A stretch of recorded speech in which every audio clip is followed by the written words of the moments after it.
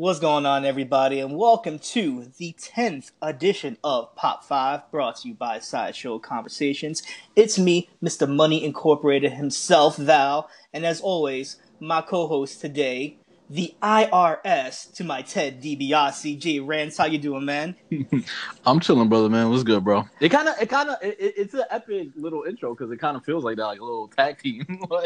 Well, now that you say that, that is going to be our Pop 5, but we're going to give it a little bit of a twist for everybody. Since this is the 10th episode of Pop 5, we're going to give a top 10 countdown. And just like you were saying before, it's going to be a tag team off the rope kind of countdown. How you feel about that, man? Oh, pretty awesome because tag team wrestling is like one of my favorite parts of wrestling. You get what I'm saying? Like it's near and dear to my heart. Like I love tag team wrestling, bro, honestly. So that's why this topic is great for me. And I don't know, I'm going to have a blast with it.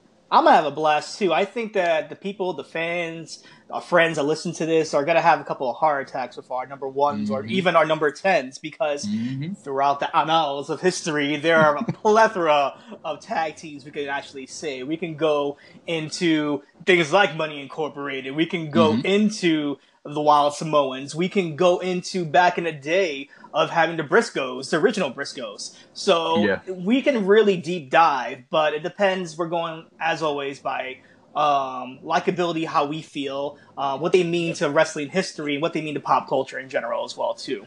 And what they mean to us. Yeah. What my question to you is, real quick off the bat, what do you think makes a great tag team? Chemistry. I think chemistry is number one, and number two, what they give, that energy they bring to the audience. As wrestling fans, it's our novella, so we're gonna be invested in these characters. And when you have a team constructing like that heel aspect, that face aspect, that you want to cheer for them, that you want to boo them, that you want to see them get pummeled, or do you want to see them just go total badass on somebody? It's that emotion that they invoke to kind of captivate your attention. How do you feel about tag team wrestling? What makes a great tag team in your eyes? To me, what makes a great tag team is, like you said off the bat, is chemistry. But also what makes a great tag team to me in my eyes, not saying that there haven't been great tag teams that are not relatives, but to me, I feel like that brotherhood, that bond, I feel that's what makes a great tag team because there's like two on my list three actually on my list that, they're brothers, they're blood brothers. So I feel that being connected like that also as family with bloodline, it makes a great tag team. Chemistry, in-ring ability, like you said, that to rile up the crowd, and personalities, because they both can't be the same. You get what I'm saying? They have to be different. One has to be different from the other, and there's that blend, and they mesh well. So I think different personalities as well are great in the tag team. Oh, definitely. And we're not limiting anything whatsoever with this list. They could be tag teams for 6 months. They could be tag teams for 10 years. It really doesn't matter. It all depends on how we feel about them and what they gave to pop culture or just in history alone with wrestling, with out of wrestling as well, too. Hell, there's a tag team on my list that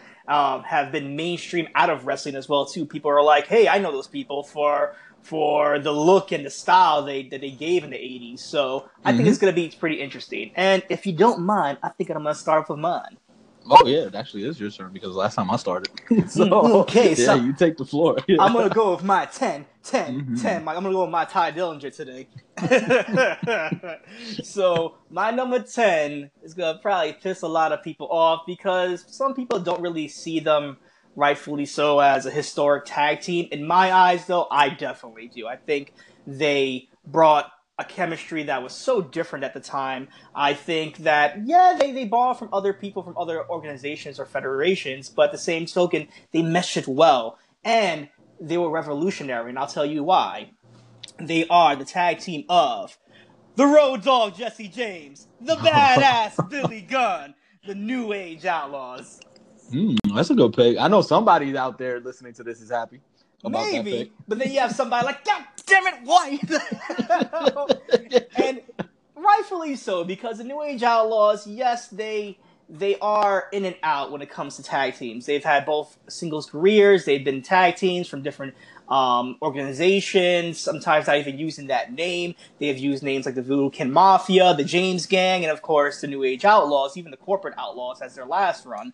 But I feel that, number one, these were two guys that were essentially jobbers at one point. Maybe Billy Gunn at that time was a little bit better. You know, he was part of the new Blackjacks, trying to find Yeah. something in his career with Bradshaw, and just didn't fall the way he wanted to. And you know, Road Dogg was just struggling. You know, being the roadie and things of that nature. He was just a guy to job out to on Monday nights, even shotgun Saturdays. Yeah. So when you had these two essential jobbers in a way, just kind of mix it up and got the green light to say, hey, you guys have personality outside the ring. Show it. Road Dogg, plethora of personality. His personality when it comes to like that 90s grunge hip hop scene, he captivated that audience right there. If you like things like Counting Crows, Road Dogg was your dude. And then if you like that kind of jackass personality, you got Billy Gunn, and I think just the different personalities mesh so well. And then when they formed together, they were unlike any team you saw. They were badasses. They were rebels. They were in a time where you had the cookie cutter tag teams in the World Wrestling Federation in the 90s, and they took charge. They, most notably, their first real run as a tag team was against Chainsaw Charlie, Terry Funk, and of course Cactus Jack, Mick Foley, and they had one of the best hardcore matches at WrestleMania 14. So in my eyes, not only that, being founding members of the next generation of G-Generation X, with Triple H, Chyna, X-Pac, just being those kind of revolutionaries and taking DX to the next level, I felt like they do earn a place in this list. How do you feel about the New Age Outlaws? Personally, I was never really much of a fan of the New Age Outlaws for the simple fact that I've never gravitated to Road Dogg. Okay. But yeah, I gravitated more to, like you said, the asshole, which is Billy Gunn. So, right. You know, and it kind of goes with what I was saying earlier with like different personalities, and their personalities mesh well. But I feel that they're a part of, you know, that you can't put, how can I say, the Attitude Era without Road Dogg, Jesse James, and, you know, Badass Billy Gunn and Generation X as a whole, like you just said, you know. So I feel that it's a great tag team. Also, their contribution on pop culture, because you remember everybody wanted to see DX. They were selling merchandise like crazy. Everybody was walking around with DX shirts, you know. So, and then Badass Billy Gunn, you know, with the whole Famouser and stuff like that, and then the Suck It, and we got the 2 words for you, you know. So I feel like they did good for pop culture for wrestling at that time. Oh yeah. You know? And they, like you said, one of the best runs that they had was with Chainsaw Charlie and Mick Foley. I love those, you know, when they threw him off the dumpster. Yeah, dumpster match. That dumpster match was freaking epic. So, I mean, I like this pick.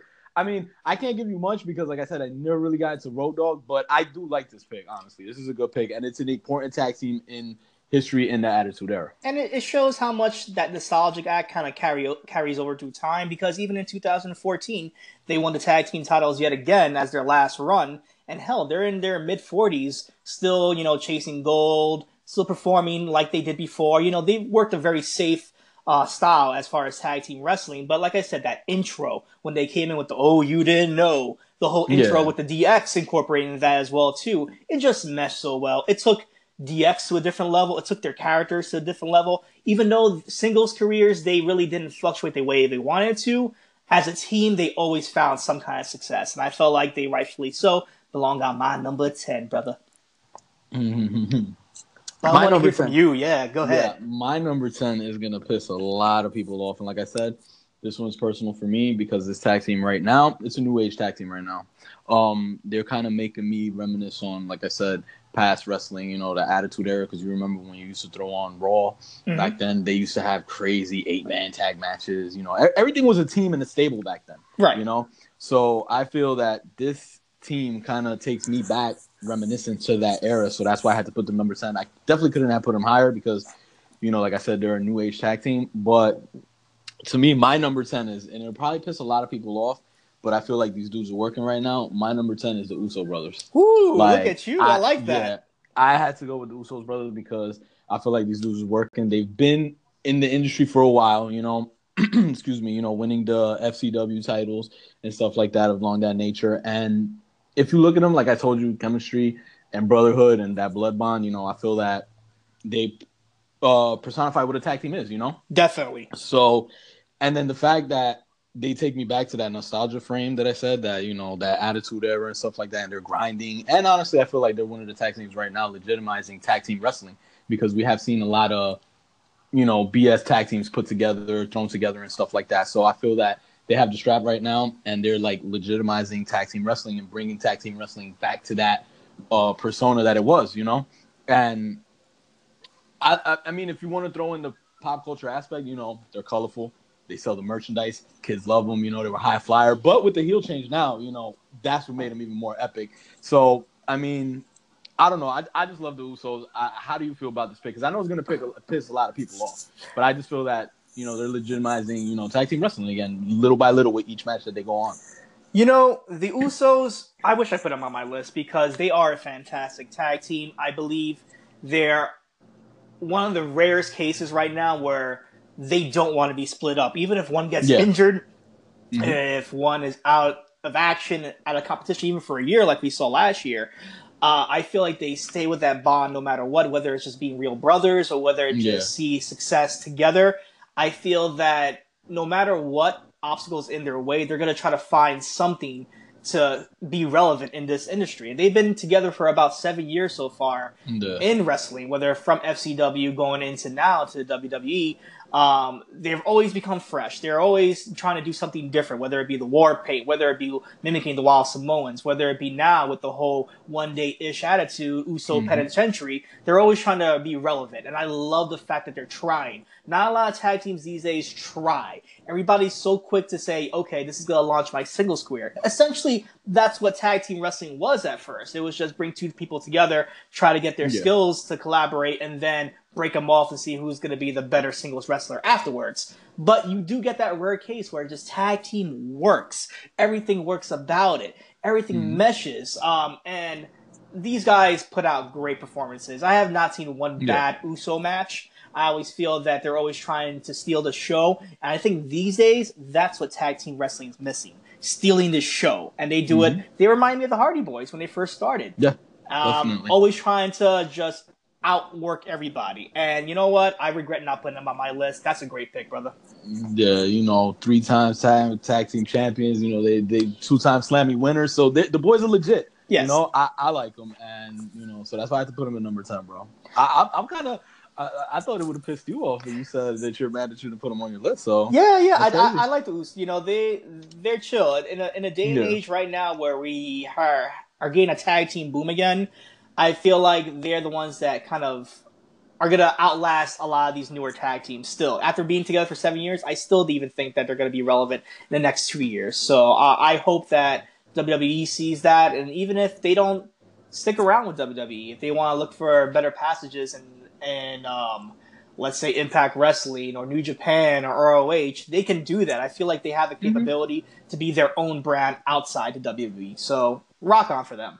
Oh yeah, definitely, and they're not bad as singles competitors because, like you said, usually that's what a tag team does. Because you remember that magazine Pro Wrestling Illustrated back then.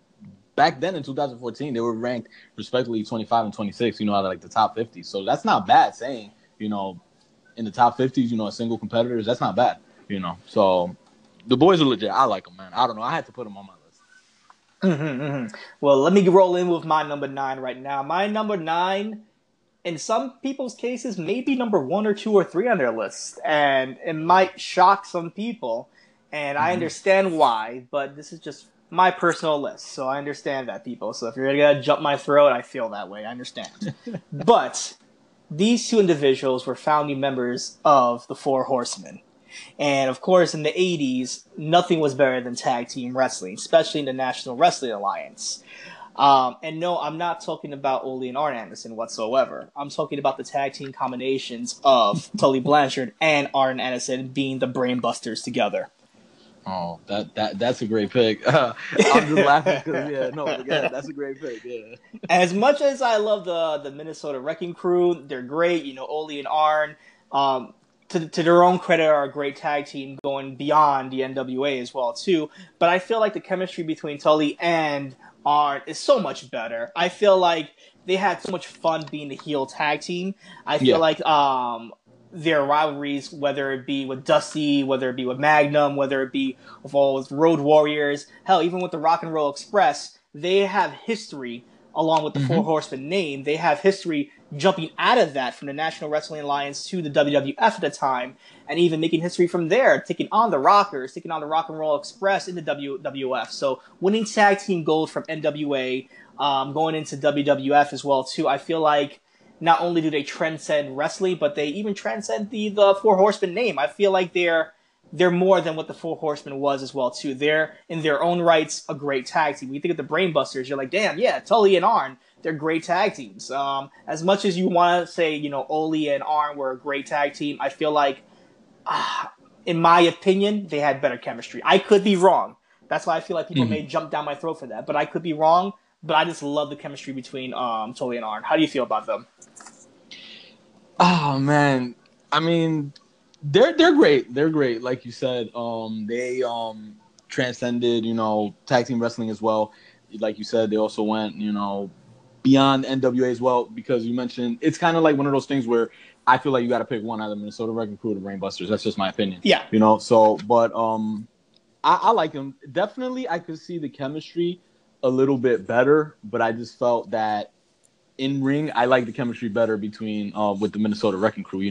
So they had a little bit of that brutality in my aspects of me, but I also feel that they're a historic part as well. The tag team wrestling, like you said, founding with the Four Horsemen and stuff like that. That transcends into pop culture because they were living that lifestyle, that lavish lifestyle that Will and Dylan, women and everything in fashion. So they're definitely a great part and a great addition to the list. I'm just like kind of, quiet because I don't know. Maybe it was probably on my list, so I don't know.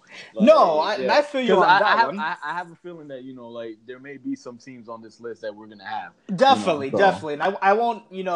Many times in our times of doing Pop 5, we have kind of just said, F it. Let's just go ahead and say how we feel now. But I think we're gonna kind of keep quiet on certain things and just be more surprised. But yeah, definitely. What I love about the Brainbusters, too, is that their tag team finisher, in my opinion, is one of the most devastating finishers for a tag team. The New Age Outlaws took that from them as well, too, as homage, as, such a devastating finisher, the Spike Pile Driver. And you would think that, damn, as the name of the Brainbusters, they would have a Brainbuster as their finishing maneuver, but no. Yeah, definitely. It was just such a different time back then where you could see just a regular Pile Driver was such a devastating move, but you have the Spike Pile Driver where somebody's going up from the top rope, driving the person's head down the canvas or on the concrete floor. So many angles were done with these two incredible players. So many rivalries were taken to a next level, especially with them and the Rockers and WWF. So I don't know. I feel like, number one, and like I said, as much as I love the Minnesota Wrecking Crew, I feel like they had that whole, farm boy beat you up mentality thing going on for them. Yeah. I like the whole yucky scum version of the Four Horsemen, just being these guys on Wall Street who are extremely successful but also want to do everything to break your bones because you were a piece of shit. And I feel like they amplified that, especially with Ric Flair by their side as well too. But with James J. Dillon and the NWA, and of course with the late great Bobby Heenan as well too, managing them in the WWF. I just felt like they were such a breath of fresh air. Even kind of, and if they're on your team, if they're on my Pop 5 as well too, they inspired one of the better tag teams right now, the Revival. So I mean, they're a big inspiration for the history of tag team wrestling. Yeah, definitely. I agree with you, and that's why it's a good pick, man. And like you said, that when you think about either that team, the Brainbusters, and sometimes a little bit of the Minnesota Wrecking Crew, you immediately think of New Age, like the Revival, like you said, because they have that mystique and that aura about them, So that's a great pick, bro. That's a great pick, honestly. Rolling into my number 9, I don't think you see this one coming. I don't think anybody else sees this one coming. For me though, it's a pick that I had to put because it stemmed one of my favorite wrestlers where at this point in his career he wasn't really doing much. You get what I'm saying? Where they really had no plans for him. Management just threw him together with this guy and they were like, hey, let's see what happens. And it actually turned out to be a success because in 1993 they were voted Tag Team of the Year. And they captured the tag team gold, once in their career, for just being thrown together. And that team is the Hollywood Blondes. Ooh, I like that pick. Yeah, so I had to put the Hollywood Blondes as number 9 because, like I said, it had Stone Cold, and Stone Cold is like one of my favorite wrestlers.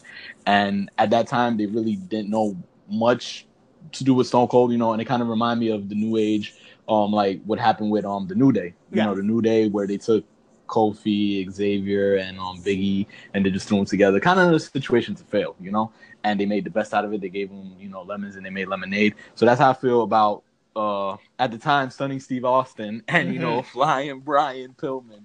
And to me, I had to put them there because I feel that also they transcended into pop culture in the sense because they were Hollywood blondes. You get what I'm saying? It's the movie aspect, the movie culture. They came out with the little glitz, the robes, and stuff like that. With the cameras and the cutscenes. Yeah, with the cameras. That's what I was going to tell you. Yeah, the cutscenes, the cameras, so that's transcending into pop culture, into Hollywood and stuff like that. And also, it was kind of like one of the first tag teams where you started seeing a little bit of, not really the first tag team, but it was also a tag team where you started seeing, like, a lot of those high flyer moves from, Flying Brian Pillman. You get what I'm saying? So it was just that aspect. And they meshed real well because, at the end of the day, Brian Pillman, R.I.P., he was a prick. Stone Cold was a prick. So, they have that chemistry. They meshed well. And they went and, had great matches. It's not like they were just a crappy tag team. Like I said, they were 1993 voted Tag Team of the Year, and they had great matches with the likes of, Shane Douglas, Dustin Rhodes, Ricky Steamboat, when they actually got into that. I think it was with Shane Douglas and Ricky Steamboat where they fought for the NWA titles. Yep. They got into that. So it's a tag team where I feel that it deserves its place in the top 10. It's kind of like that misfit tag team. You know what I'm saying? Where they just threw them together and they made lemonade out of lemons, honestly. Oh, yeah, definitely. And I still feel that a little bit of that Hollywood blonde transpired into, New Age WWE. I may be wrong, but it kind of reminds me of Edge and Christian when they did that little flash photography and posing and stuff like that. I saw a little bit of the Hollywood blondes come out through in those little segments and stuff. How do you feel about the Hollywood blondes? I love Brian Pillman. Brian Pillman is one of my favorite wrestlers. Just because he was so innovative, his mind, he was taken away from us way too fast. And of course, Steve Austin at that time as well, too, was just that piece of coal that just wasn't grounded up into a diamond yet. Mm-hmm. And they were trying to do so many things with him, and he had the capability. That's Steve Austin. I want anybody who hasn't seen old school NWA, WCW, that Steve Austin is it's not even a shadow of what he is from the WWE. Doing drop kicks, doing freaking neck breakers from the top rope, doing the stun gun, submissions, cobra clutches. So many different things that he was doing back then, WCW. That he dumbed down once he got to the WWE. And rightfully so. His character in the WWF, WWE was 10 times different. All you need to do was just bust somebody's head open and hit him with a chair. That's about it. But this Steve Austin was great. He was literally stunning Steve Austin. And it's a combination with Flying Brian Pillman, just having a dirty tactic as far as heels, nasty heels, or even just being baby faces as well, too. That tag team was special, and people kind of passed by. I wish they were on my team as well, too. Damn. Just because there were those wrestlers that you want to hate, but you want to be as well, too.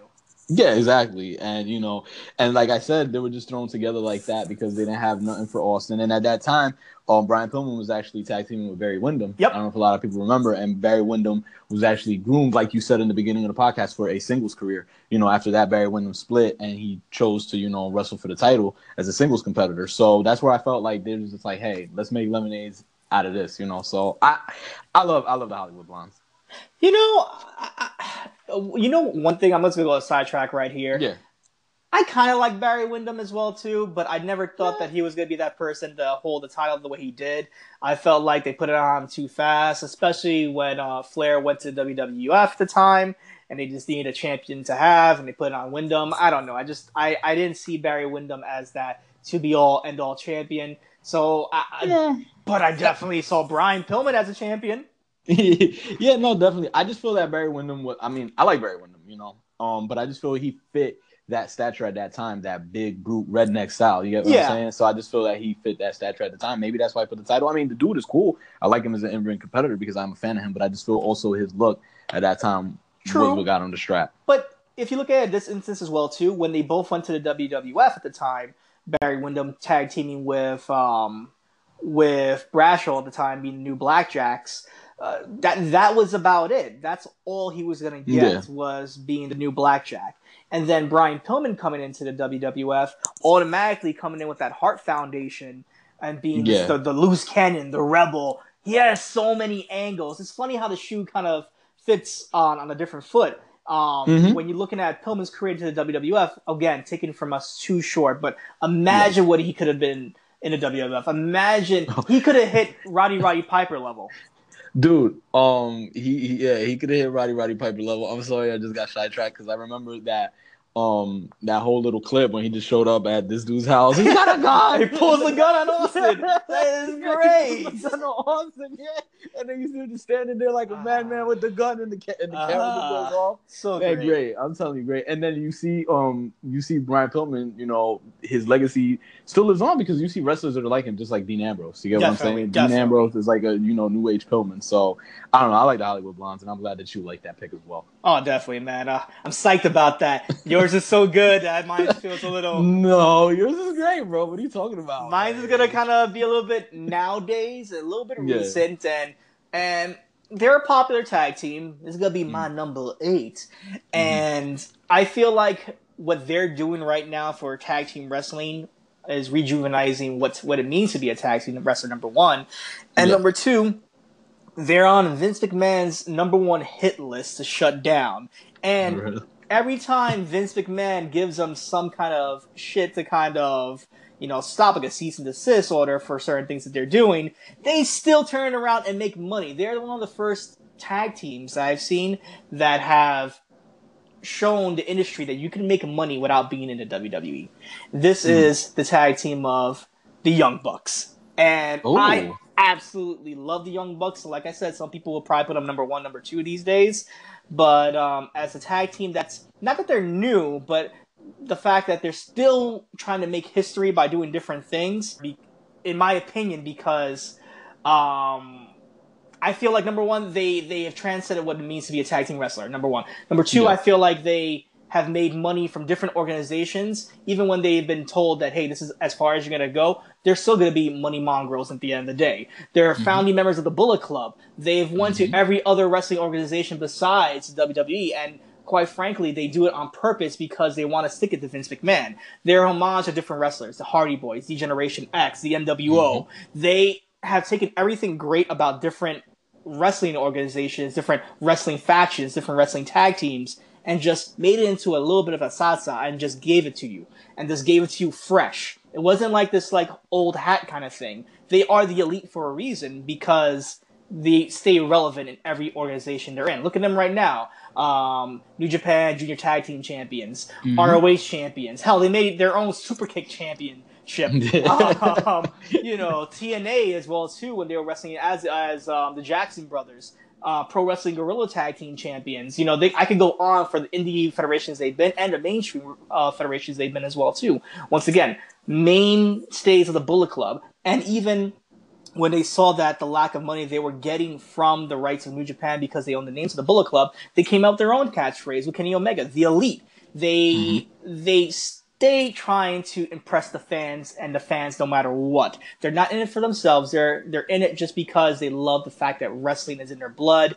They feel like that's what they live on. That's their dream. That's their 9-to-5 day job. So they treat it as much. They do it for the people who are paying for their income, the fans. They're not going to be there shelling out for $700 for a photo like Virgil tries to do every day. You leave that man alone. Leave that man alone. These guys really care, number 1, about the fans, and number 2, care about what it means to be a tag team wrestler. Everywhere they go, they are beloved. And everywhere they go, too, they are hated because of the style they perform. Some people call them overexposed acrobats. I don't. Some people can suck a big dick like Daniel Cormier. No, I don't care. I don't care. I think they're phenomenal. I think that they appeal to so many different audiences out there. Hell, even when they get a bad review, they'll spin it into something good. They look at the little guys out there. They look at the smaller federations, and they have so much fun. I have never seen a tag team have so much fun since the Hardy Boys. I don't know. How do you feel about it? Because I could go on. How do you feel about the Young Bucks?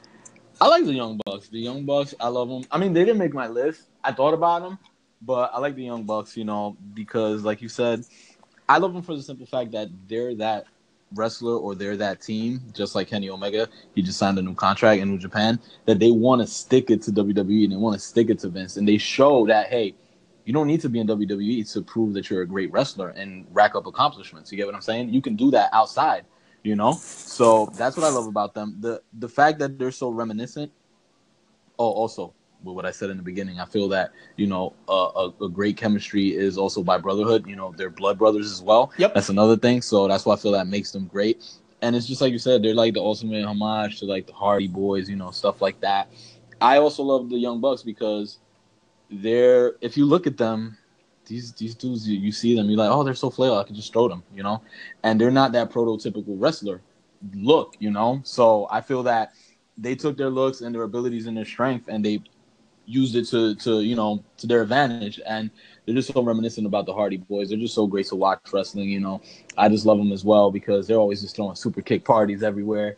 And, you know, it's a great tag team. It's a great pick. I just couldn't put them because, like I said, you know, to me, I just didn't want to put them on my list because I don't have that personal connection like you feel it because you just went on a beautiful rant for the Young Bucks. So, You know, but it's a great pick though. Yeah, it's not even, not to cut you off about that. It's because of the fact that I feel that they're, when you look as a gamer and someone who loves playing wrestling games, I feel like they're the ones that you want to make in a wrestling game that knows all the moves, that can do a tombstone pile driver or a choke slam at 150 pounds, that can do a 450 splash while also doing an RKO. They're that, what Xavier Woods tries to be in WWE right now, but 10 times better. Are they like on their 7th title reign, I think? 7th title reign. Yeah. And, you know, not to say that they didn't try to be in WWE at one point. They did, you know, at one point when they were doing that whole ECW relaunch and I guess they were trying to bring fresh talent in. They were jobbers at one point. Hell, they were even in a segment where Miz and John Morrison were making fun of Triple H and Shawn Michaels and bringing them out as like replacements to beat on as jobbers. So of course, I think that lit a fire under their ass to say, hey, listen, we're nobody's like freaking tool to use. We're gonna show you what we can do out of this, no matter what. I love people like them. I love their chemistry with Cody Rhodes. I feel like they invigorated his career. Their roles with Kenny Omega, with Marty Scurll, so many people that they have beautiful chemistry with. Even their own YouTube show, Being the Elite. Yeah. Also, you can't forget that my man Marty Jannetty trained them. Yo, of course.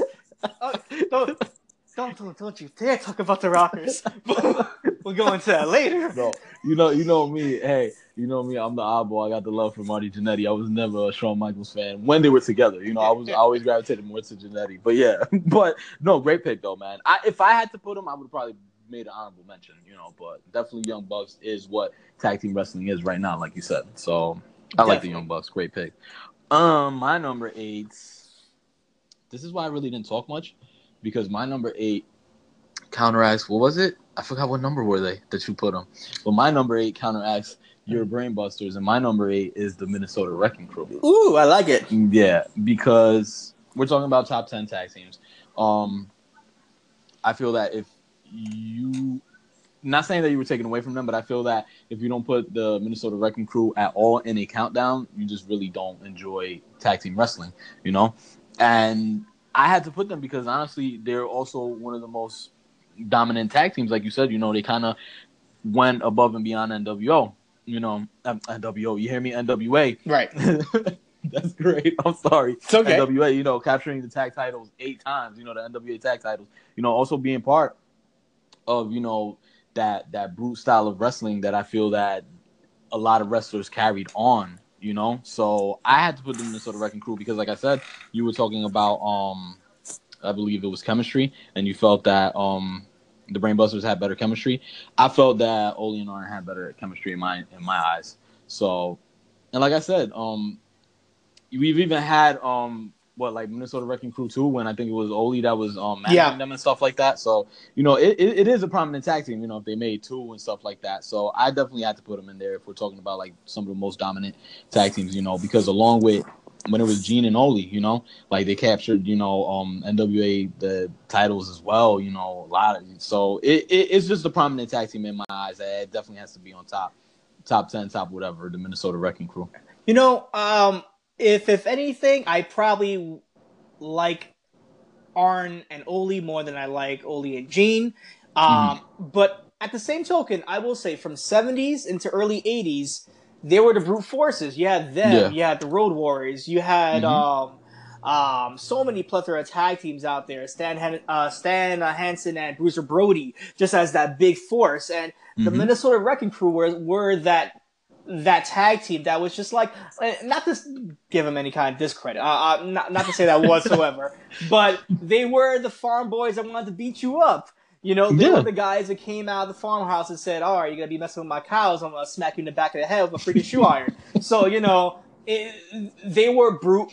They were, you know, the guys that you didn't, you know, if you were dating the sister, they were the brothers that are gonna beat the hell out of you no matter what. Yeah. Even if you were a good guy, they were still gonna beat the shit out of you. So I feel like for that time, from the 70s going into the 80s, they were a great tag team as well too. I just felt going into like the whole 80s with the whole Wall Street angles, I feel like felt it was better. As far as Foley and Arn's chemistry with that yuppie schmuck kind of character, I like that going into the farm boy beat you up kind of mentality. But nothing to take away from the Minnesota Wrecking Crew. They inspired the likes of Brock Lesnar and Shelton Benjamin to make their own tag team in OVW called, I believe, the Minnesota Stretching Crew. So I mean, you look at that name now, it's kind of funny. But I mean, hey, if they could inspire somebody like Brock Lesnar or Shelton Benjamin, definitely, and a Revival as well too. They do belong on this list. They do belong in the history books as one of the best tag teams out there. Yeah, and I just love, like you said, I guess this is one of those things where, you know, the Brainbusters transition well into that pop culture, as the Minnesota Wrecking Crew, like you said, they were more redneck hicks, just beat them up, you know. So that's why I gravitated more to them. But I can see why you say, you know, the Brainbusters were more of a pop culture impact. But I mean, still to me, they have to be on anybody's, you know, list if we talk about dominant tag teams. You know, also it's one of those things where if not every member was an Anderson, you know. Yeah. Like, you didn't have to be blood related because Ole wasn't an Anderson, you know. So, like, it's a great tag team that I like it. I don't know. I had to put them. And I know probably there's a listener out there that's definitely excited about that pick. So, yeah, brother. Dig it. Well, I'm going to roll into my number 7 right now. And with my number 7, I kind of feel that I'm sticking with the new generation of tag team wrestling from maybe the last 10 years, I want to say. And I feel like this formation of a tag team came, of course, with 2 single wrestlers, really had nothing to do, and both great single wrestlers in their own right, especially from different organizations, from the indies, going from ROH all the way to PWG, going to Dragon's Day, even going to New Japan. I just felt like once they were together, like I said, great singles careers, especially for one of them. I feel like their chemistry is unmatched when it comes to their size and their tenacity. These are the tag team of Chris Sabin and Alex Shelley, the Motor City Machine Guns. Ooh, now you got me kind of regretting I didn't put these bad boys on my list. Great pick, bro. Honestly, I did not see that coming. That came out of left field, bro. Honestly.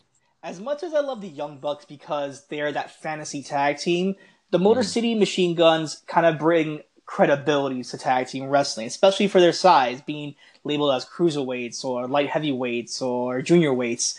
They defy the odds when it comes to a tag team for their size. I feel like in that era of wrestling, you had the likes of smaller tag teams like Paul London and Brian Kendrick trying to make that stretch by. It wasn't until like the Motor City Machine Guns really took that mantle and took it to the next level, bringing different styles of cruiserweight action, X Division action, if you want to say it from TNA Wrestling, and defying the odds, having great matches with Beer Money, having great matches with the Dudley Boys, having even great matches today with the Wolves from last year as well too. Yeah. I feel like even in ROH, having phenomenal matches with the Young Bucks. I remember seeing them in Dallas taking on the Young Bucks and Christopher Daniels and Frankie Kazarian and War Machine, and it was one of the best matches because of because of the Motor City Machine Guns. They brought a tenacity that was much different from the Young Bucks, much different from what I've seen in WWE. I feel like they take everything from being a traveling wrestler. It's something you haven't seen before since the days of Chris Jericho, where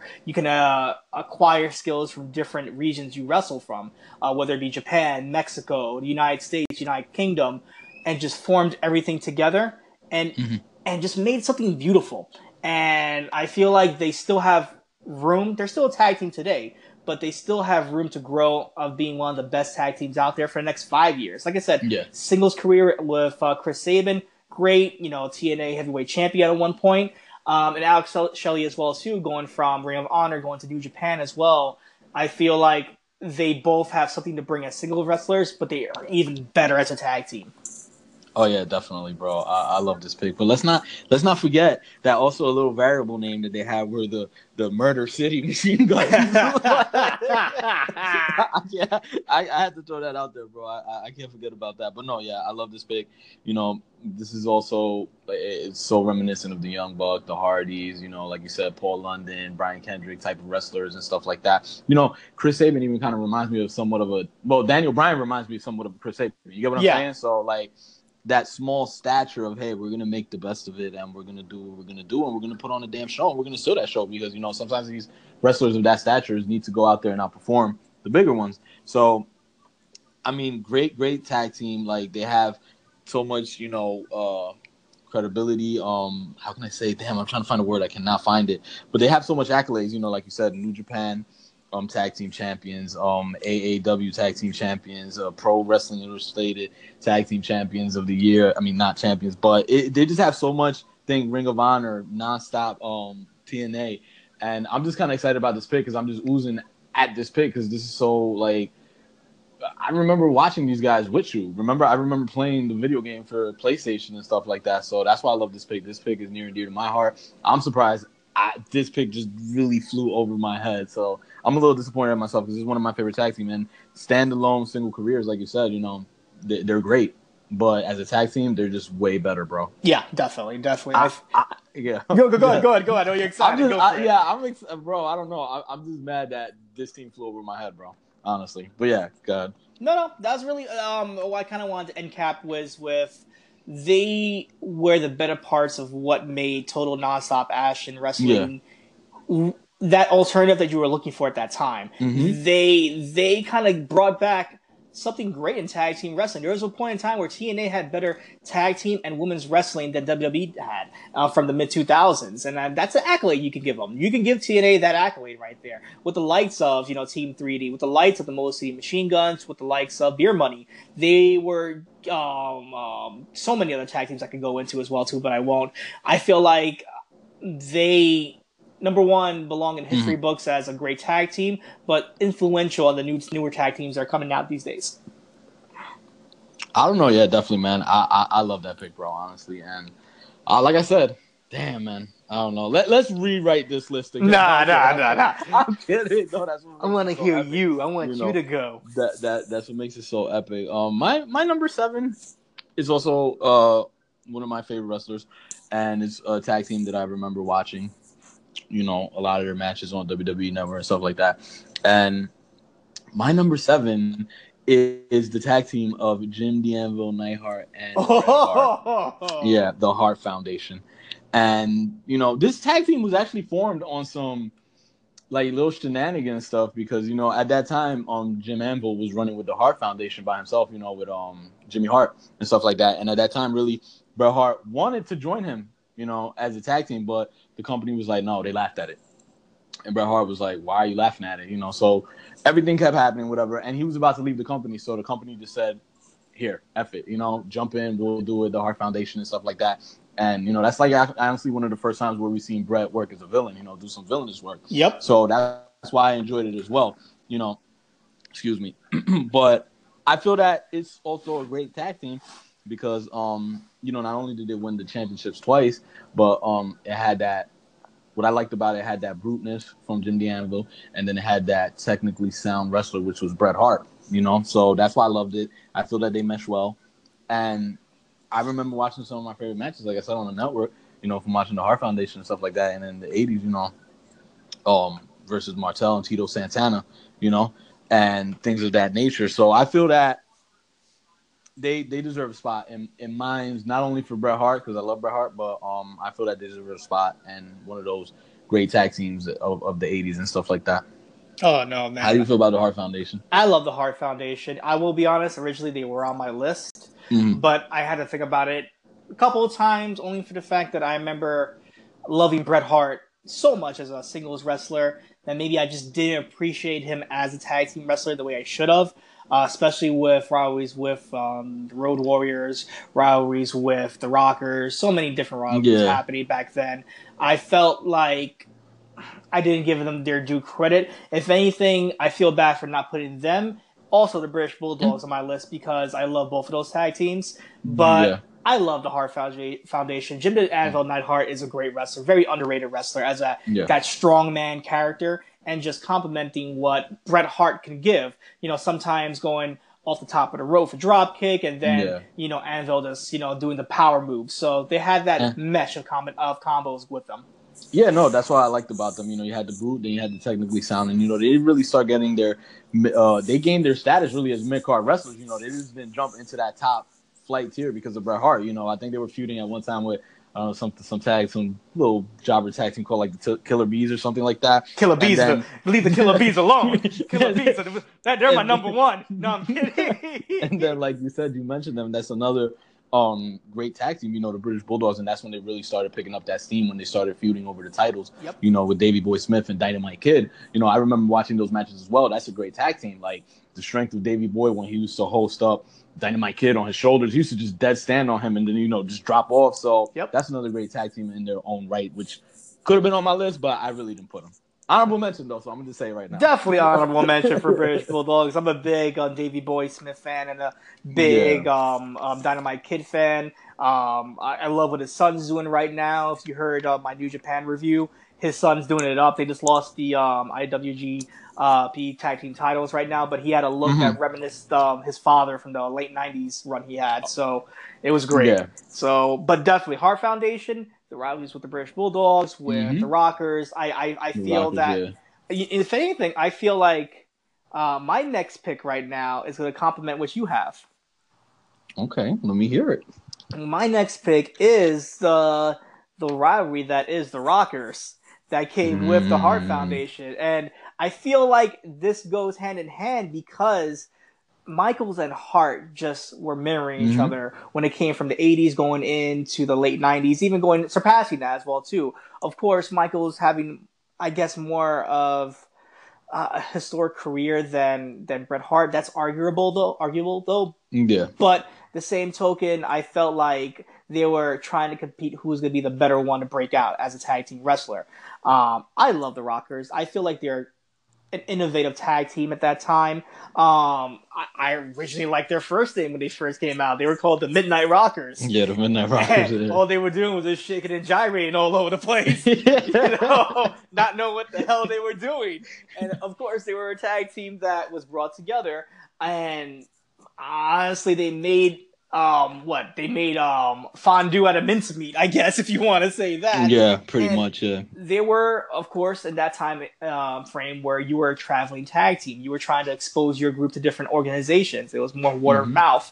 And I felt just like the Hart Foundation, even though Bret Hart had, that's the thing, where I didn't put the Hart Foundation in, and I kind of put the Rockers in their place because I felt like Bret Hart had the name recognition as a wrestler, and no matter what, he was always going to be groomed for success because of the Hart name, especially with Stu Hart backing him up. No matter if you have Stu Hart's approval at that time frame, you're going to be successful. So with the Rockers, they didn't have that opportunity. Jannetty and Michaels at the time were just two guys that were just trying to make it in an organization where you had the big guys there. You had the people like the Road Warriors. You had the people like the Minnesota Wrecking Crew as well, too. And for that time, even though, Michaels and Jannetty are fairly, okay tall, they're taller than us. We're short Puerto Rican guys. In that time frame, you couldn't make it as far as a single wrestler at that stature. So they took the ball and they ran with it. Definitely homaging different tag teams, like the Rock and Roll Express and Midnight Express. I feel that they formed their own little thing going on, especially a fan base that just swept the nation, going from the AWA, going into the NWA, and eventually going into the World Wrestling Federation, capturing those tag team titles. Like I said, having great matches with great people. Hart Foundation, Road Warriors. They had the Brainbusters. So many different tag teams. Legion of Doom. They went everywhere when it came to wrestling. They wrestled the best. They weren't some schlump tag team. They actually wrestled the best. And you know what? I'm gonna say this right now. I'm not a Demolition fan. Okay, They didn't make my list. I'm sorry. They are not on my list. So how people look at them as one of the best tag teams in the world? No, because they didn't wrestle the best. People like the Rockers, like the Hart Foundation, went around, traveled to the different territories, and wrestled the best. So that's why I put them so high. Of course, because they meant everything to wrestling history as well too. Of number one being great tag teams, with that angle in the barbershop where they split up is just so iconic. Just so iconic of Shawn Michaels breaking out of that tag team, super kicking Jannetty and throwing him right through the window of the barbershop, as Gorilla Monsoon used to say. And then their epic rivalry as well, too, for the Intercontinental Championship. You know, they always try to stick together even when they broke up. And, of course, Michaels being the successor, Jannetty never really captivating that fan base or that character he wanted to.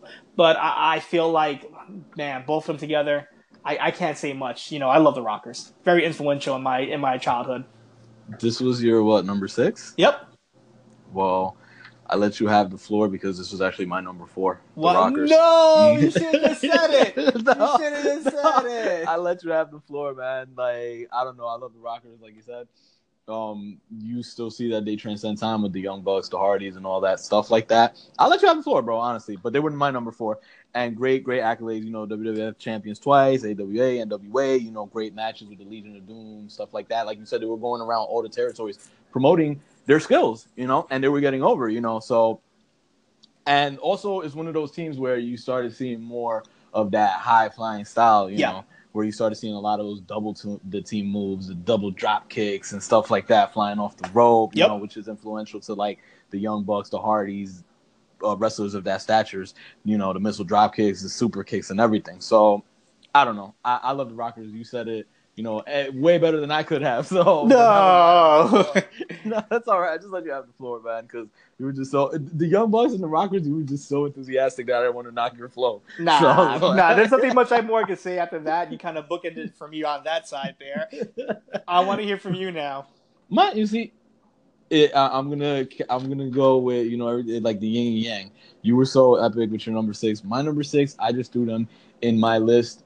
They're not. I mean, well, I don't want to sit here and say they're not a great tag team, but I mean they really don't have no accolades just for single competitors. That's what make them. It's a team that was formed because it had to be formed. You get what I'm saying? Mm-hmm. So my number 6, it is the colorful team being managed by Elizabeth, the Mega Powers. Yes!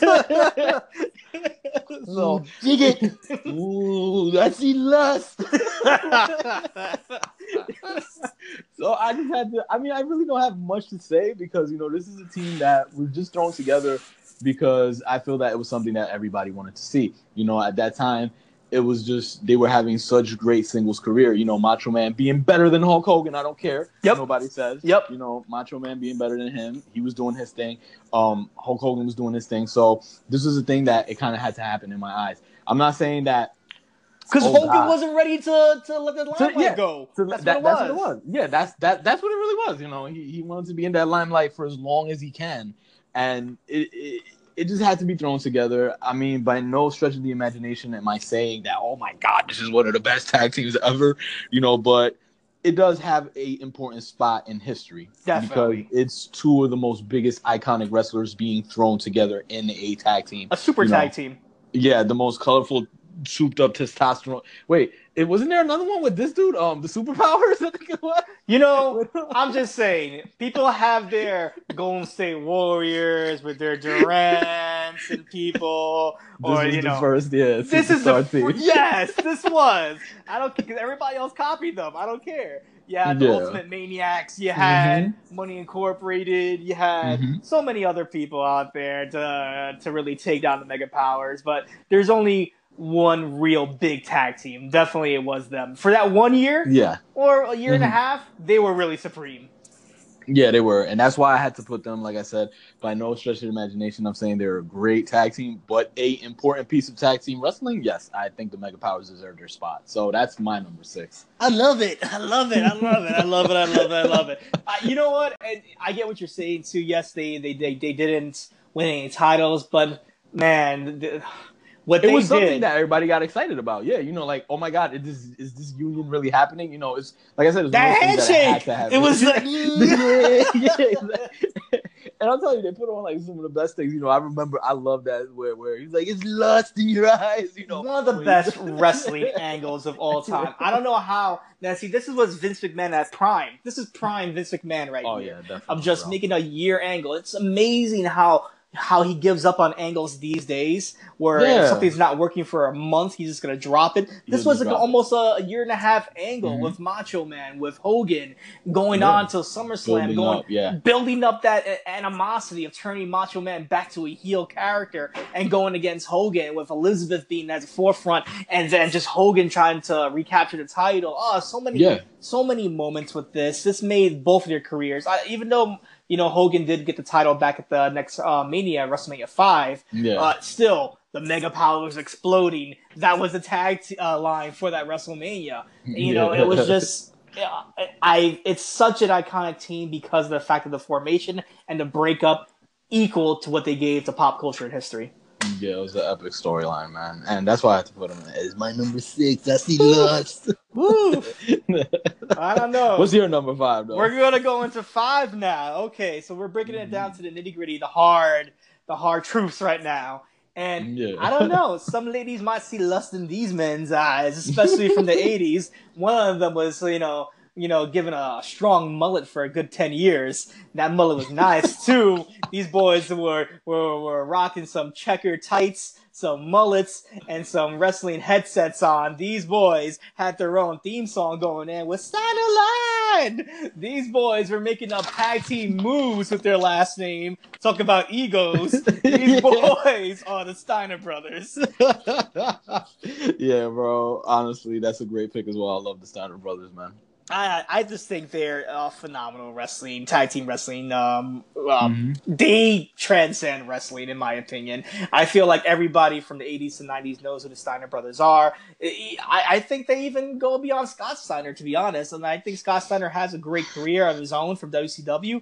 But I think just them together, seeing their chemistry, their suplex. They were the first tag teams that just... but throwing people around, but not just brutes, like with actual credentials to their name. You know, double leg takedowns, belly to back suplexes. Even though half the time they were dropping people on their heads and giving people concussions, they were savage, and they brought some credibility as NCAA champions in their own right.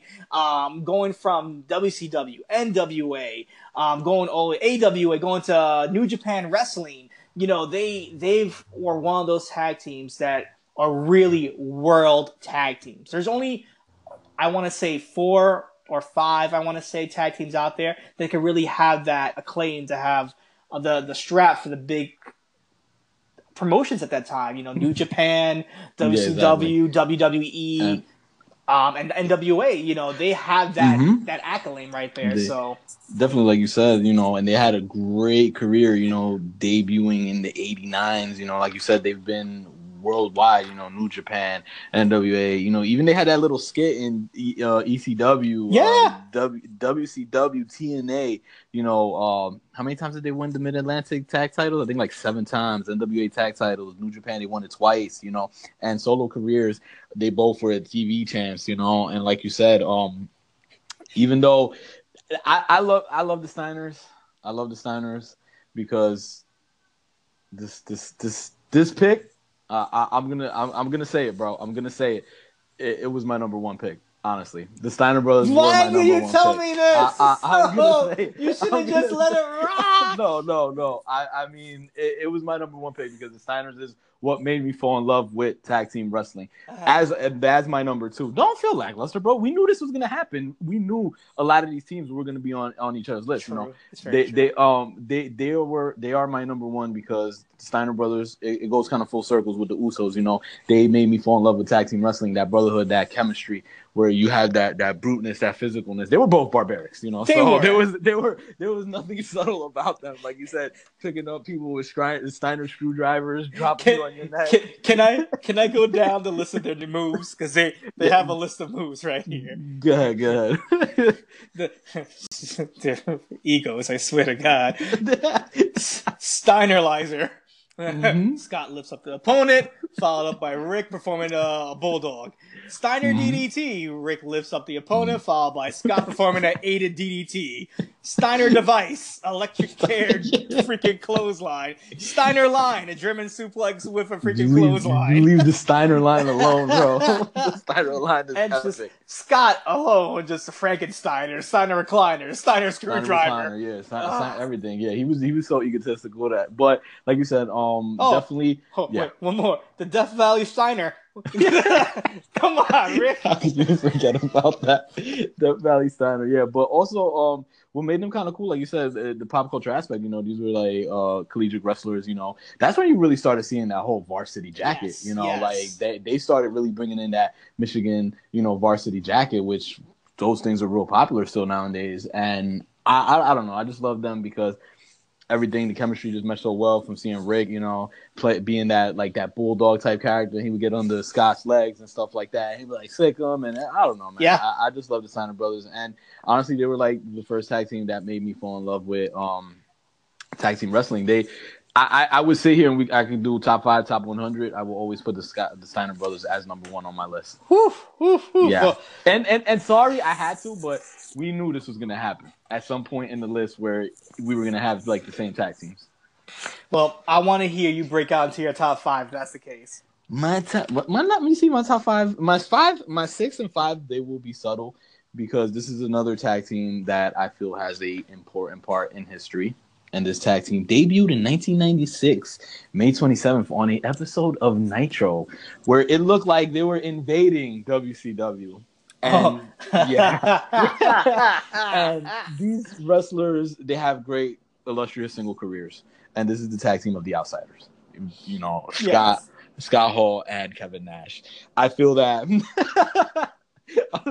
I mean, they're great. They're great. As singles, they're great. I feel that they were better as a team, though. 6 times WCW champions. Well traveled as well. New Japan. I think they were in TNA as well at one point and stuff like that. So yeah. Why are you laughing? No, go ahead. They were kind of. I feel like they're kind of like, along with my number 6, kind of like the Mega Powers, where it's a team that kind of had to be formed because they were riding. They were really the top faces. The top, not face, but the top players in WWF, at that time. So I put them as number 5. Like I said, to some people, this will be their number 1. Yes, I know that for a fact. Yeah. To some people, this will be their number 1. I am not taking nothing away from them because they are a great tag team, but I just feel that also, like, the Mega Powers is another important team in history because, they were founding members of the NWO, a historic time in wrestling. So that's why I had to put the Outsiders on my list. You're just chuckling about this Nick the whole time. I don't know how I feel about the Outsiders because they're not on my top 10 list, and only for the reason that I feel like, all right, maybe I'm shooting myself in the foot here because we just talked about the Mega Powers, but I feel that their singles careers overshadow everything they do as a tag team. Mm-hmm. And I feel that they're not even a great tag team with chemistry.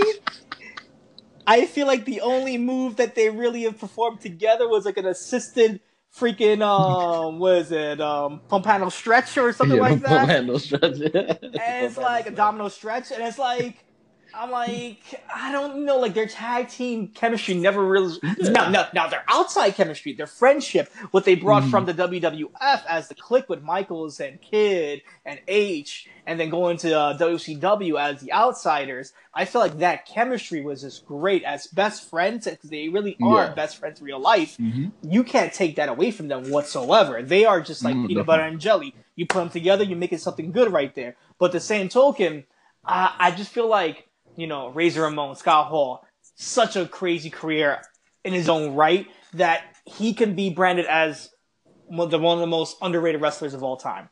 Who's Scott Hall? Yes. Yeah. Kevin Nash, too. I feel like, I'm not going to say he's the most underrated wrestler of all time. No. But in the history books, he does belong there for many reasons. Whether it's just botching things, maybe, but then again, I'm the king of botching things on my own right. So much respect to Kevin Nash and Psycho Sid for going on live radio or TV and botching words. But what was it that? Sorry for that. I just had to rant real quick. What was it that Psycho Sid ran where you're the half of the man that I don't even remember. I can't even watch it, bro. Because you're on live TV, sir. Oh yeah, no. He's like, you're on live TV, Jack. It's like, but I feel like Kevin Nash was bigger than the Outsiders, and I feel like at some points too, Kevin Nash was bigger than the NWO, and at one point he was. Even starting his own NWO Red and Black. In hindsight, I kind of feel stupid about liking it so much, but at the time, it was pretty cool, So it was like, I don't know. I feel like, yes, they're a great tag team as far as history goes. Like, it's kind of like the Mega Powers. As history, they have their spot in history, but like, I don't want to say accolade-wise, but... I mean, it was just one of those tag teams that it just worked great at that time. And, their historic part in wrestling with the whole NWO, I mean, I get what you're saying where their singles career, that's why I said their singles career was great. But I just feel it was kind of like one of those Mega Powers where like, hey, let's just form a tag team, so. Okay. All right. I'll give you that one. I just, I even still think that Hulk Hogan and Macho Man have better in-ring chemistry. And I'm saying that about Hulk Hogan. I think that they have better in-ring chemistry than Nash and Hall do. I mean, I think of Nash and Hall and I think of bad memories, honestly. I think of Nash and Hall and I think... It's true, though! Like, I think of Nash and Hall and I think of killing WCW. I think of Nash and Hall and I think of jackknife powerbombs about to happen and Scott Hall comes in with a taser gun and shocks the shit out of Goldberg. Like, that's what the Outsiders give me right now. The Outsiders alone, bro. They are an important part of wrestling history. I don't care. Like, as a gang, I love them. As a gang, they do. When Kevin Nash threw Rey Mysterio to that truck like a dart is one of the best parts of WCW history. Their invasion angles are phenomenal. Okay, I'll speak good. I think their formation of NWO was great, even when Hogan wasn't even considered as a third man. Them two alone brought something special to WCW. It legitimized WCW the way Hulk Hogan did too, but I felt like they were showing what the invasion could do. I mean, Lex Luger did before, but I think Hall and Nash really set the bar on what they did. What people should turn into. They brought that realistic gang mind frame to wrestling. They brought the realism back because at that time it was just cartoon characters, both from WCW and WWF. So I think they brought the badass. If there was any attitude, I guess, era that started, it was from WCW first. ECW first, but we'll get into that later. Yeah. Like I said, I just feel that it's also a epic part of my childhood. The Monday Night War. Yes. That if anything transcends into pop culture is the Monday Night War. TV ratings skyrocketed, everything. People were glued to their TVs, and I also feel that it's an important tag team for the simple fact that what WWF did at that time to kind of like, hey, where they tricked their fans into these bogus ass Kevin Nash and Scott Hall. Yes. So my man Isaac Yankem. So that's why I feel that it's a important tag team because after they left, kind of WWE, the young bloods, the up and comers, they put it on their back, but it was a real blow for WWF where like, hey, we're just gonna bring out these bogus Kevin Nash and Scott Hall. So I mean, like I said, by no stretch of the imagination, I'm saying they're epic in-ring work and stuff like that. But for history and tag team wrestling and in wrestling in my childhood, I had to put the Outsiders. I like it. Yeah, you're probably going to put like Raven's Nest or something. So I don't know what you're talking about. No, I'll go into my number 4 right now. And it's probably on your list. It has to be on your list. If it's not, I definitely understand. But most likely it is. So I feel bad now saying it first then. So, Chicago wrestling, 2 names when it comes to wrestling. For the most part, these days, it's CM Punk, of course. Yeah, definitely. But for the true wrestling audience, if you were from Chicago, going from the 70s, going to the 80s, going to the 90s, there was one tag team you knew. There was one tag team that was the most dangerous, feared, no selling, no bullshitting tag team out there.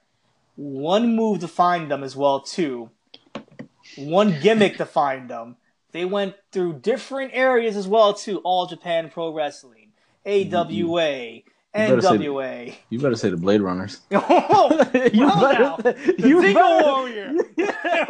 You better say the Blade. Georgia Championship Wrestling, WWF, WWE, WCW. These guys, New Japan Wrestling, these guys have done it all. These guys are number one in a lot of people's minds. I understand that. Number one in a lot of people's lists. I understand that as well, too. They are my number 4. They are the Road Warriors, a.k.a. the Legion of Doom. Yeah, you know what? You know what? This is a great pick because this team, like you said, it has transcended time. It's one of the most influential tag teams. They honestly they transcended the business in my opinion because besides they were just such a physical force, you know. They were just so impressive to look at. You know, like you see these two monsters, these two behemoths, you know, they also transcended with like the whole face paint and stuff like that. And like you said, that one move that defined them, and that move was their finisher for life, you know, even though that at one point, you know, Hawk would use it with draws and stuff like that. The Doomsday Device did, you know, define them. That was their move, you know, where we saw, you know, the Steiner brothers as well use it. Like you said, well-traveled AWA in New Japan, even in Mexico, World Japan and stuff like that. The Legion of Doom, like you said, it could be number 1 on many lists. Hall of Famers, a great team, just monsters, bro. Honestly, they were like, oh my god, go ahead. No, I feel you on that one. They transcend what it means to be a tag team as well too, and in all rights, their finishing move still to this day is one of the best finishing moves out there. When you look at a great tag team, look at their finish, and their finish is the most devastating moves you could come up with. It's a straight up freaking clothesline from an assisting seat. I mean, it's crazy, but not even that. When they first came out, they were green as green. All they knew was how to throw like a chokehold and a clothesline and call it a day. Clothesline, hilarious all day. And, you know, going out with Paul Ellering, he was saying, listen, I love you guys. You guys are big and nasty. Don't try to wrestle. When you go in there, no sell everything. Go in there, hit a guy if you have to for real. Go in there, elbow smash somebody in the face, break their nose, make it look as authentic as possible. And they had that reputation of being actual people that no sold. That just, you know, somebody would do a drop kick, they would not fall. For the life of them, even if they paid them like $5,000, just take the drop kick, they wouldn't do it. They wouldn't do it. They kept that character from the 80s going into the 90s of just being these mammoth-type figures. If anything, that's why Vince loved them so much, because they were just larger than life. Everything they did, larger than life. The biker mentality, the makeup, the Kiss mentality at the time, because, you know, Kiss was one of the best, like, devil rock bands, if you can imagine that at the time. You know, just everything just screamed out, like, just full-on machismo, I'm gonna kill you. And they took that ball and they ran with it. Whether it been from the NWA, whether it been going to New Japan, Mexico, they carried that aura as the strongest, nastiest, craziest tag team out there. Even outside the ring. That's, and, you know, God bless, you know, Hawk, and of course Animal as well too, with their recovery with alcoholism and drugs, but that's what really set that tone, you know, even outside the ring. Drinking, heavy drug usage, but just being that mean, crazy persona inside and outside the ring. I mean, they lived the characters. Yeah, no, definitely. And in my opinion, one of the most epic entrances that I've seen in SummerSlam 92 with the bikes when they roll down the whole strip, you know, and great matches, in my opinion, with Ivan and Nikita Koloff, with the Steiner brothers, with the Rockers for the titles, with I think the New Age Outlaws at one point when they were like the Legion of Doom in WWF, they just put on some great matches, you know, 2-time WWF champ, and like in I go back to that Pro Wrestling Illustrated, excuse me, they ranked them number 1 in the top 100 tag teams. So this right here could be the best tag team of all times in a lot of people's opinion. Exactly. You know, they have crazy great accolades. And keep on going. Yeah, they have crazy accolades, NWA champions, AWA, NWA national tag champs, and I think this dude just stepped away 4 times. NWA Hall of Famers. They're just one of the best tag teams in history. Is he back? Because I'm about to drop a bomb. No, he is not. Okay, and he is back. Yes, I am about to drop a bomb. And like I said, in a lot of people's opinions, this could have been their number 1. In my opinion, wasn't on my number 1, but it was my number 2. So the Road Warriors were my number 2. Once again, do not get stressed out. We knew this was gonna happen, bro. So the Road Warriors were my number 2 on my list. I'll tell you why they mean so much to me as well too. I remember, and people look back on this WrestleMania as something that, yay or nay, it really did divide the audience on that Attitude era of wrestling. Yeah. But I remember one of the matches for WrestleMania 14, which is one of my favorite WrestleManias due to many reasons. They were the mystery tag team. Yeah. And you had this whole gauntlet battle royal happening, and they came out with that iconic song, and they even, just took their gimmick to a new level. Even before that, with the shoulder pads and spikes and makeup, they reinvented their characters. LLD 2000 coming out with Sonny, having the biker helmets from speed bikes. Oh yeah, that was epic. It was right, different tights, different airbrushing, different logos. Just a whole different mentality for the new generation that they were trying to appease at that time, for that new attitude generation. And I wish it would have really took off more than what they were given at the time, too, because at that time, they were brought in as, more, not enhancement talent, but just to get over the newer tag teams. But still, I feel like that could have went on a little longer. But of course, giving, Hawks, medicinal problems and alcohol problems, it kind of ended that short. Forever one of the best tag teams out there. Yeah, I love the Road Warriors, man. Honestly. So wait, who's up next? Me or you? It's you, brother. What number are we up to? Well, you done screwed up my whole list, man. Well, that was my number 4. So we know you're number 4, but I want you to speak about it still. Yeah. Just give a little bit something. It's all right, man. Because my number 3 goes along with my number 4 hand in hand. Like if you see a lot of my tag teams coming full circle, so I'm gonna just go to my number 3. Go for it. Since you messed up my list, but no, I'm kidding. I'm kidding. My number 3 is one of my. I put them number 3, because they're one of my favorite tag teams of all time. Great memories watching their matches. They were iconic in the sense that they brought a lot of one style of a match into that era. The whole TLC. So my number 3 is the combination of the brothers of Matt and Jeff Hardy. Ooh. Those are my number 3, the Hardy Boys, and we're talking about these guys have, illustrious careers, great careers. The first time I seen the Hardy Boys, I don't know if you remember, I forgot who they were carrying, but they were carrying out a wrestler in the 80s or whatever. Like he came out like a king. I don't know who it was. Was it? I don't know who it was, but they were carrying him up, like could have been Harley Race, something. Yeah, and I saw them for the first time. That's where I saw them when I went back, and I was like, oh look, those are the Hardy Boys. Like when they first started, So they took that bottom feeding, and they just turned it into something epic where they have had a great illustrious career, well traveled in promotions, Ring of Honor, TNA, everywhere, man. And wherever they go, they make an impact because they're like one of the most renowned epic tag teams ever. And it's on everybody's list. If you don't have the Hardy Boys, you just, you don't know tag team wrestling. Like I said, once again, it goes full circle because I feel that brothers make better chemistry in tag teams and, they're brothers.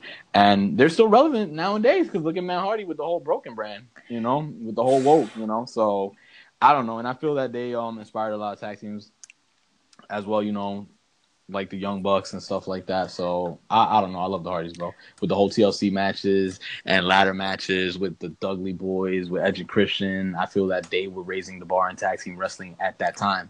So that's why I had to put the Hardy Boys as number 3. I'm gonna piggyback off you. They were my number 1. Oh really? Yeah, there you go. That's crazy. You done messed up, hey Ron. No, I give you that to you right there. Hardy Boys have been so influential in my childhood, going into my teenage years, going to the days of us doing backyard wrestling in the basements, and in the garages.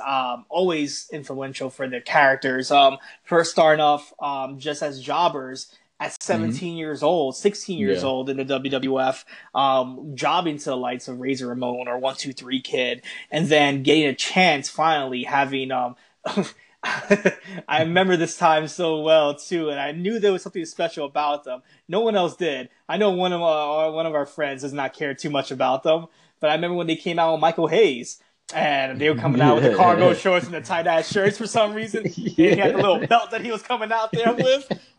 Yeah, I remember that. I liked them at that stage. Honestly. Yeah, they were cool at that stage, but even as I saw them forming something really different at that time, it was not until they really started their rivalry with Edge and Christian, and then when Edge and Christian broke out of the Brood, Gangrel kind of took the Hardy Boys, becoming the new Brood, the new blood, if you will, as well too, and just coming that extreme gothic mentality, taking on Edge and Christian, having that year-long rivalry, having those ladder matches, redefining what tag team wrestling was. I originally had Edge and Christian on my list, but I did bump them off because of my love so much of the Hardy Boys. Hardy Boys have been just great on their own as well too, but their chemistry in, out the ring, transcending what it was to be a wrestling fan. There was nothing bigger than the Hardy Boys and Lita at the time. Yeah, Team Extreme was the pinnacle of what you could be for tag team wrestling. Back to back stealing the shows, WrestleMania 2000 and WrestleMania 17. I mean, people have fond memories of that, but if you look back on those two WrestleManias, you're going to think of either two matches, well, only one matches from both of them, TLC or the ladder match. Yeah, exactly. So, I mean, it's just what they contribute to the business, putting their bodies on the line as professional wrestlers. Even at this year's WrestleMania, having the best moment of WrestleMania, having the biggest pop at WrestleMania, having the best surprise of WrestleMania, and again, a TLC match. Yeah. And winning the match as well, too, becoming tag team champions shows that they're just not a nostalgia act. They're an act that people love so much. You had kids happy. You had grown-ass men crying to see the Hardy Boys back in the World Wrestling Federation, entertainment, as you will. It's just, I can't speak enough about them. Go ahead. Keep on going for it. I want you to take it. Nah, man. And like you said, I love the Hardys because this is a sentimental pick. Like I did, and I forgot what other pop five it was. This is a sentimental pick because this brought a lot of us together. I remember trying to emulate the moves. Everybody walked around trying to, twist to fade each other with the little, the gun sign and stuff, Trying to swanton. Yeah, trying to swanton. I almost broke my damn neck trying to swanton. Yeah. In the basement room, watching the DVDs, connecting with these guys, where we started seeing that. I don't want to say weird side, but we started seeing that unique side of Jeff Hardy. Remember? Yes, stuff like the charismatic enigma.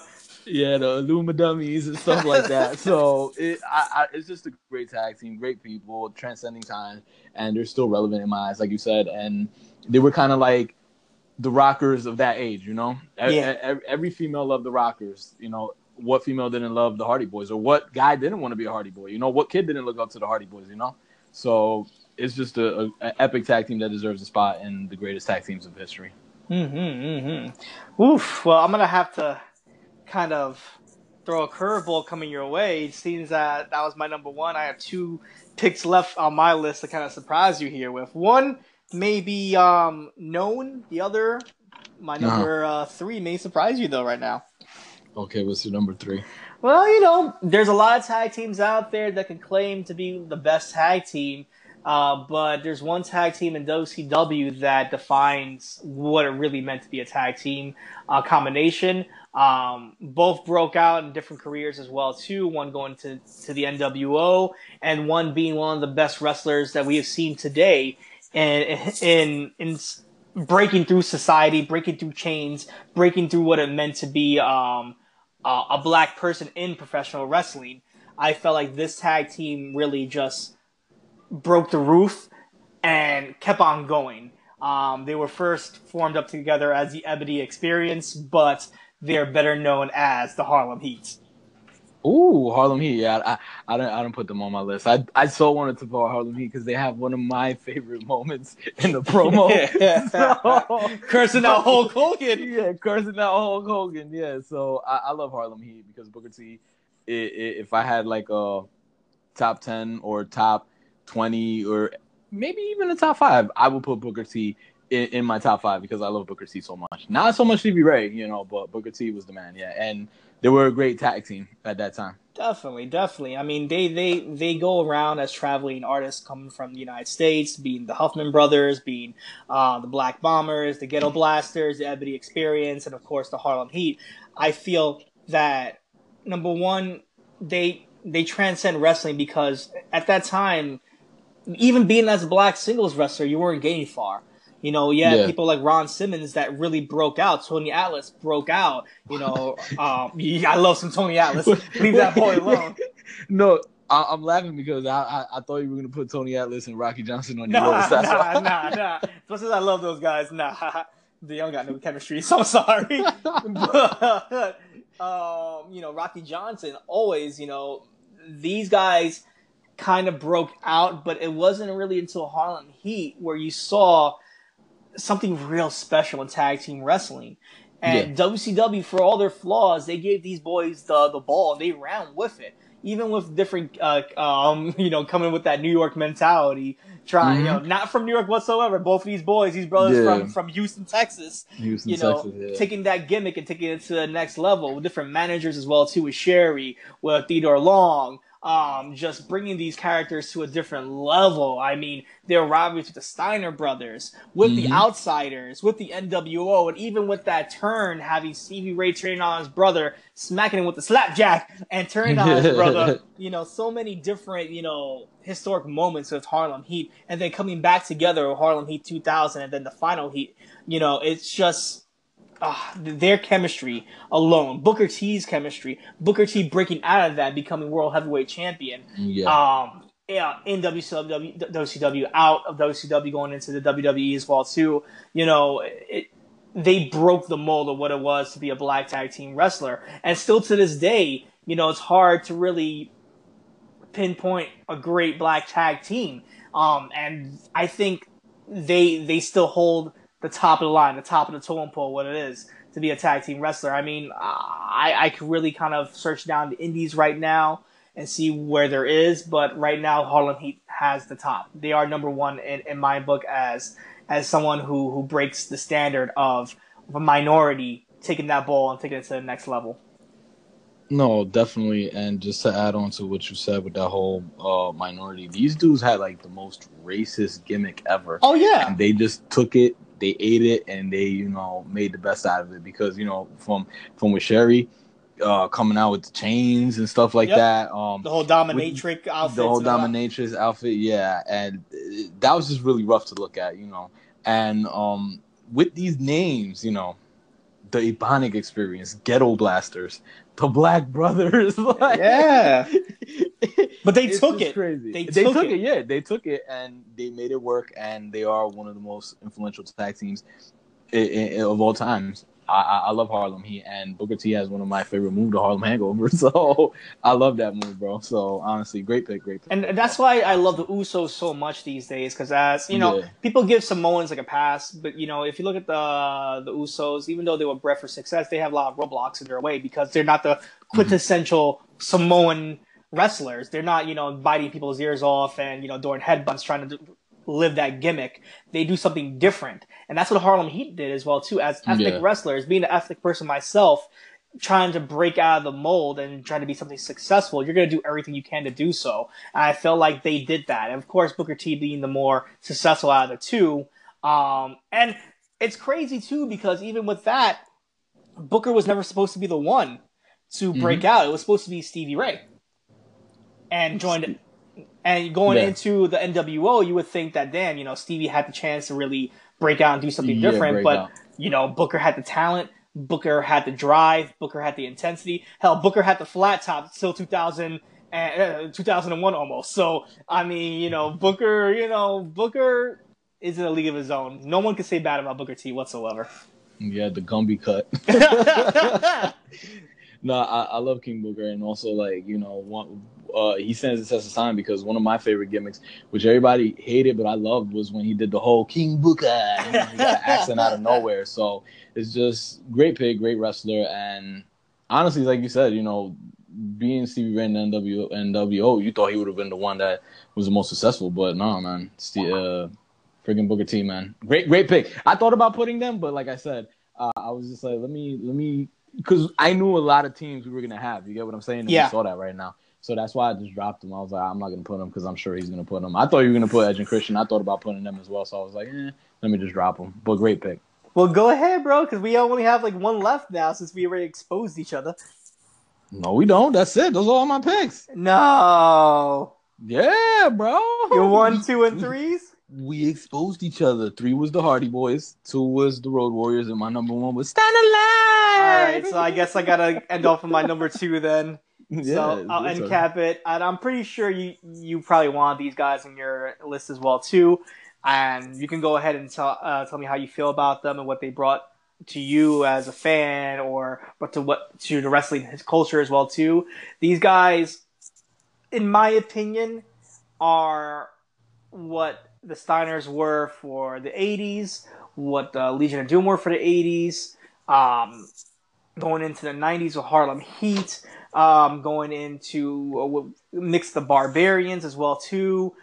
They just had so many influential people to kind of form what this tag team really is. And they weren't supposed to be the breakouts of this group as well too. They were the Step Brothers that were supposed to be put in line, but they broke out with their characters, with their heel personas and their federation, gravitating to about 5 or 6 federations afterwards. These guys were the tag team of Devon Dudley and Bubba Ray Dudley, the Dudley Boys. Oh man, I could say nothing about that tag team. I don't like that pick. I don't like the Dudley Boys. I'm sorry. I'll be the Debbie Downer. I never got into the Dudley Boys. That's why they never made my list, or they would have been an honorable mention. Wow, that's crazy. I respect the decision wholeheartedly. I really do. It's just for me, I love the Dudley Boys going from ECW. Like I said, they weren't even supposed to be the breakout team in that crew. It was supposed to be all these other freaking Dudleys, like my man Big Dick Dudley was supposed to be a breakout artist in that. But no, they took a ball and they were a heel tag team. They took everything where that Philadelphia crowd was giving them, especially a lot of them racist toward Devon as well too, and just having that mentality. Me coming from a family that knows Devon, coming out of Mamaroneck State College as well too. Just it's a little bit of peace in my heart as well too, knowing that my cousins grew up with Devon Dudley as well, seeing how he found his niche in wrestling, found that character. I love that preacher character from Devon, that "Oh my brother testify." And just with their hardcore personas in ECW, bringing that over to the WWE. And even when they first came in, they were struggling because they didn't know what they had at the time. They had these restricted Dudley boys that couldn't curse, couldn't really do anything that they were doing at ECW. It's not until they ran into the likes of honorable mentions Edge and Christian and the Hardy Boys where they found their niche. I mean, if you look at the Hardy Boys and Edge and Christian, they're all simultaneously together. They all exist with each other. No, I don't want to say not one can exist without the other, but I feel like their careers would have never soared without each other. I feel like they belong in that mix. In history as well too. Dudley Boys with their table gimmicks as well too. Winning championships in ECW, winning championships in the WWF to WWE, going outside of that, not even when the whole invasion angle happened, when the WCW tag team championships, getting out of there, going to Japan, when the IWGP tag team champions, going to Impact Wrestling, rename themselves Team 3D, saying that, hey, screw you, Vince, you want to own the Dudley Boy name, we can still be popular. And of course, being a threat in there, Bully Ray coming out of that, Bubba Ray becoming his own character with the whole Bully Ray aspect, Devon becoming a character as well too. Even when they split in WWE, Devon was the better character with that Reverend Devon, which I felt like it could have really went on. It could have really went somewhere, in my opinion. I mean, they both have strong characters in their own right, but I feel like they're the last tag team that I've seen besides the Young Bucks now that are world travelers, that went to every federation they could, went from the bottom and tried their best to obtain gold, and they did. That's just my opinion, though. No, I mean, I guess it was a great tag team for whoever. Like I said, I do give them the credit because they go with my Hardy Boy pick, great influential team at that time. But I just never really got two teams I never got into with them and Public. I think it was Public Enemy. Nah, yeah, forget them. Yeah, no, I just never got into those two teams. So I mean, great pick though. They deserve their spot in history. If I throw in the Mega Powers and the Outsiders, why not throw in the Dudley Boys? So but I mean, I just never really gravitated to them, honestly, and I hate to be the Debbie Downer. You're not being a Debbie Downer, man. You're not even being a Debbie Downer at all. I feel that they're one of those tag teams that, once again, were given shit and they made something of it. I felt like from an organization like ECW, they thrived to the big stage higher than a lot of tag teams out there. Hell, they even main evented a pay-per-view taking on The Undertaker, which was a horrible main event, by the way, in 2004. I believe it was a Great American Bash. But it was even with Paul Heyman trying to elevate them as a mainstream act instead of just a regular tag team. I felt like they gave a lot to the industry. Just as an industry. Just like I felt like, the Outsiders gave a lot to the industry. I feel like the Dudley Boys gave a lot to the industry as well. What's going on, guys? So it seems that we had a communication error with Jay Ranks, and looks like I'm going to have to finish off this podcast. So we'll just give our little outro. If you want to find Jay, you can reach him at EDM Trippy on Twitter. You can also find him on Bumpers at Jay's Corner, and co-hosting with me at the Kimura Chronicles, both on Bumpers, iTunes, and Podcast Republic. So look out for him. Let him know how he's doing as well, too. Give him that feedback. And of course, me here at Sideshow Conversations, Val. You can find me on the Twitter at uncanny_V. Instagram, you can find me at Val Cisco. And of course, here on Bumper, Sideshow Conversations, and co-hosting with him at the Kimura Chronicles. You can find Sideshow Conversations on Podcast Republic. You can find it on iTunes, and you can find it here on Bumper. So please subscribe, rate, review, let us know how we're doing. Even if we suck, even if the music seems a little off when it first starts out and your ears are bleeding, please let us know. We love the fact that we do this for you guys and for us. It's cathartic. It makes us feel better. It makes us vent out our frustrations in the world. Hell, it's therapy sometimes, and it may be therapy for you. So thank you once again. We're going to try to make this a great 2818. I mean, this is the number 10th episode for Pop 5. I love the fact that we get great feedback from this. I love the fact that you guys love our different kinds of points of views, and I don't get enough maybe disagreements or criticism, and I'm welcoming that. If I suck, if I go too fast, if I botch too many things, so I need to edit better, please let us know. Let me know. I only want to get better. I want to take this as far as possible. I want to make 2018 a year to remember when it comes to Sideshow Conversations, the Kimura Chronicles, everything and anything. So thank you guys from the bottom of my heart. We're going to be trying to be more active on the Facebook page at Sideshow Conversations, more active on Twitter, trying to reach out there, try to do more interviews, get out there. A lot to look forward to in 2018. So thank you from the bottom of my heart for listening for about 2 hours of nonsense sometimes, or just for a good laugh or two, or just to hear what kind of information we spew out our mouths. Thank you guys. Anyway, I'm going to speak for Jay on his behalf. Thank you guys. Until the next one, get your mind out of the gutter, but keep your mind and eye on the side.